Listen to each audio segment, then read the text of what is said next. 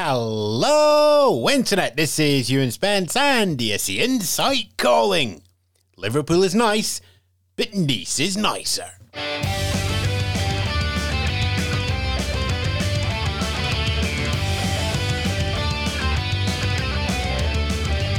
Coming up in this week's news, stage construction has begun, Sweden has a solution, and yep, we've got some junior Eurovision details.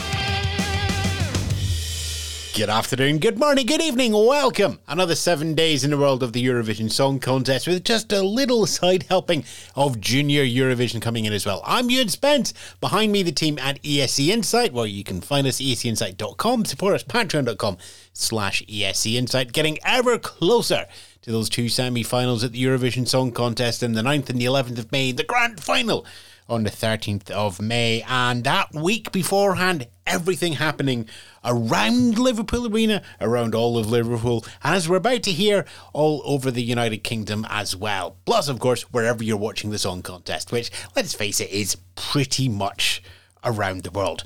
As always, keep an eye on Ticketmaster for tickets that are going back up on sale. They are the official reseller partners, and any returns to the box office will go through that website. There are no others, ticketmaster.co.uk.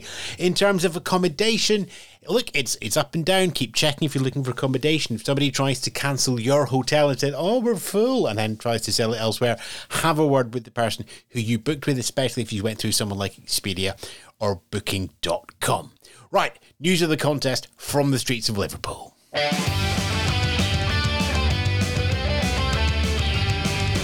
And yes, as mentioned right there at the top, the stage construction has begun. The BBC, the EBU and all of the production teams and bits and pieces now have access to the Liverpool Arena.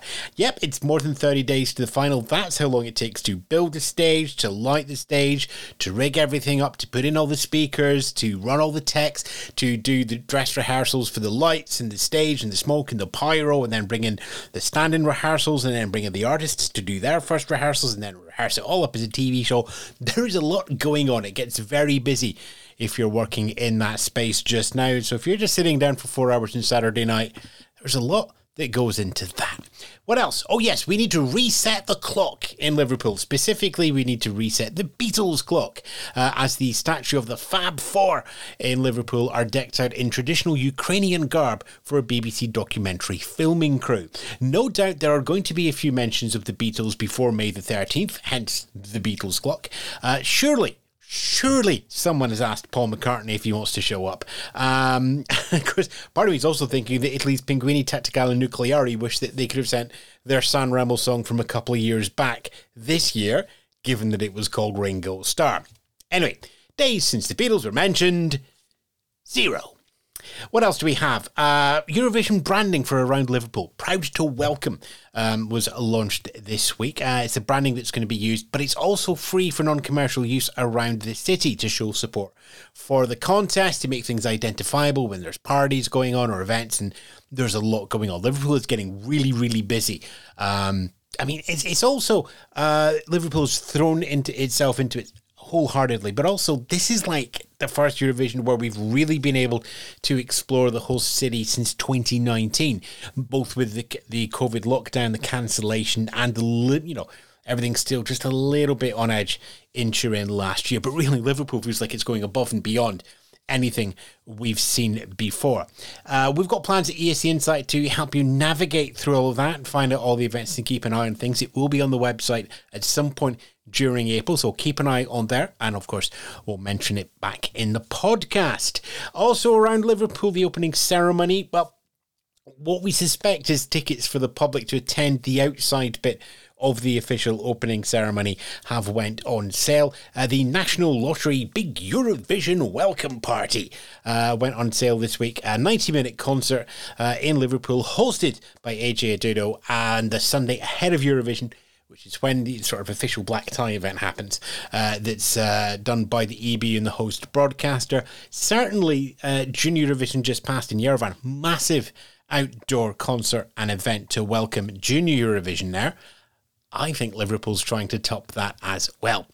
Outside of Liverpool, the 9 locations have been confirmed for the outdoor screenings, at least the official outdoor screenings of the contest. Your pub might just stick up a TV in the window, who knows. But anyway, the official places: Birmingham, Brighton, Cardiff, Darlington, Leeds and Manchester, Newcastle, Nottingham and Sheffield, and of course everywhere in Liverpool is your 10 cities.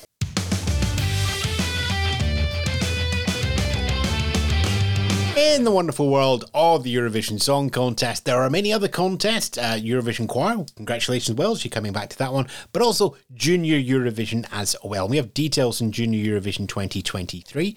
We have the dates. Sunday, the 26th of November, so we're back to the late November slot as opposed to the week before Christmas slot. We have a host city. France won last year. They said they're going to host again. So we're off to Nice on the French Riviera. And we have a venue as well, the Palais Nicaea.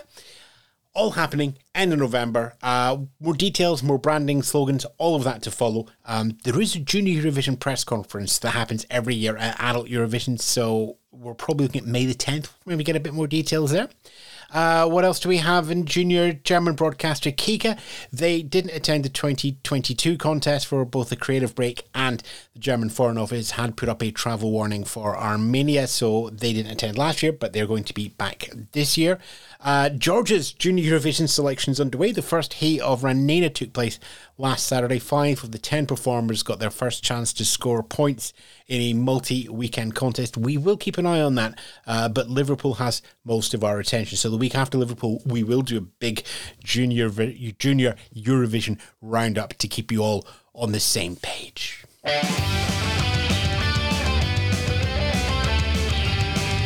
Okay, some bits and pieces from the countries. Of course, rehearsals are going on. PR is starting to build up again.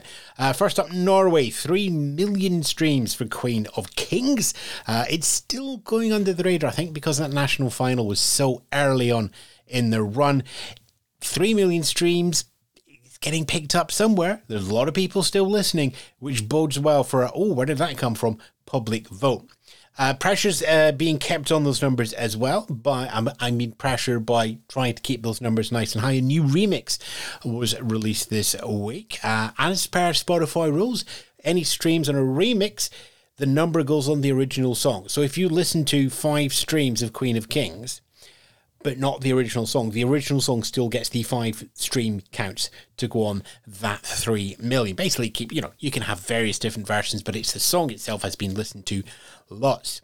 Songs we can listen to for the very first time from San Marino. Although Pete Jacks would have submitted their song Like an Animal to the EBU in March, so they can get everything set up for the live and the CDs and everything, it hadn't been made public yet. Until this week, in which case, Like an Animal, now available, publicly listened to, all the usual places, their website, their socials, the official YouTube channel as well. Sweden, fun one here, speaking to the AMA on reddit.com/r/Eurovision, lovely community, wonderful people there keeping an eye on everything moderation-wise. Anyway, Lorraine was asked, has a solution been found for your 2 LED panels, one held above the other like some disco Corby trouser press? The answer is yes, and I hope it inspires you. What we don't know is what the actual solution is yet, but I think that looks like a nice way to keep the PR momentum running throughout April, teasing the solution on what's actually going to be happening on the staging before we get that big reveal in May. Over in Ukraine, the public vote to decide on Ukraine's 5 jury members has been completed. There was a short list of 10. The public were asked to vote on them, and over 700,000 votes were cast. We won't know the results until May the 13th, because we don't know the names of anybody on any of the national juries until May the 13th. So, like all the other delegations, Ukraine will not be mentioning those names, those winners, until we get to that point, but they will be made public. Finally, United Kingdom Mae Muller has launched a new YouTube series called The Road to Eurovision. It's following her adventures on the path to taking the stage and singing for the United Kingdom at the Eurovision Song Contest. You'll find it on Mae's Eurovision channel as well.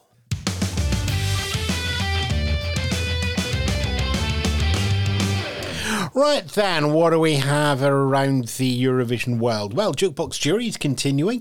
We appear to have settled on about 4:30pm UK time on a Thursday for publication. So Show C, the 3rd episode, has just went up. It's called 3 in the website, but we number them with letters in the background. So it's Show C, it's episode 3. go with what you will. If you want to listen to a specially extended version with the full cut of the songs, it is broadcast 8 p.m. UK time on the podcastradio.co.uk. And we've got a bundle of radio syndication partners around the UK and abroad as well who are going to be carrying that show. If you like a radio station or you're part of a radio station and you want to get the full extended version and get that out on the digital airwaves, drop me an email, contact details back at the website or twitter.com/ESCinsight. Our messages are open, assuming that Twitter is still open. What else do we have? On the website, 2 articles of interest here. One of them is from myself, talking about why every fan of the Eurovision Song Contest is a true Eurovision fan. Let's stop gatekeeping. Let's accept everybody. And in terms of the running order, the numbers, these statistics, we have a guest debut post from Mark Taylor, who has went into ridiculous detail about the running order and positions and using semi-finals as barometers. And, basically to answer the question, the Ben posted a while back, which was, is it good to run last or not? And Ben said, I need more time to do the numbers. Mark Taylor's done the numbers. Read that back at the website, escinsight.com, link on the front page. What else do we have? A number of broadcasters have started their panel preview shows. Think Jukebox Jury, but with pictures as well. Germany's Song Check is underway. Estonia's Eurovisioni is going on. We're expecting Finland and Iceland to have one as well. All those broadcasters have Eurovision homepages. You will find links there to their on-stream media web platform. I think those words work. Where you'll be able to watch those. Some of them put them up on YouTube as well. So just, search engines are your friend. We also have the delayed broadcast of Israel Calling coming up this weekend. We were expecting a live stream from this preview concert on Monday just past. But no, that wasn't a live stream. Instead, Saturday, April the 8th, we will be getting the full concert broadcast as well. It's a weekend. More chance to enjoy the show there. Unless you're in Madrid, their preview party is taking place this weekend. It's a double header and they are streaming it on YouTube. They have 28 of the 37 performers from this year's song contest. They're all performing on the Saturday night and they have 25 guests. Most of them are singing on the Friday. 1 or 2 of them are popping up in the Saturday show as well. Next weekend, there's another double header as such. Amsterdam's Eurovision in Concert, which currently has a confirmed lineup of 29 of the 37 acts performing at Eurovision this year, along with a special guest appearance by Katrina of the Waves. The day after Amsterdam, on April the 16th, you have the London Eurovision party as well. 23 performers from this year's contest have been confirmed, but I do think those numbers are going to build up as well. After all, they now have the target to beat of 29 from Amsterdam. Numerous guest stars in the mix there as well. The latest confirmed is the UK's junior Eurovision singer from last year, Freya Sky. Finished 5th overall, but did win the public vote. And Sam Ryder won the jury vote in May. So there you go. We won the jury and the public vote here in the United Kingdom. Just over 2 contests. And there we go. Another 7 days in the world of the Eurovision Song Contest, with a dash of Junior Eurovision as well, and one tiny mention of Choir of the Year. So, look, it's really simple. We'll be back here next week with the news. We'll be back in 6 days with the next episode of Jukebox Jury. We have stuff on the website that you can read, and all of that stuff will just get more and more and more as we get closer to Liverpool.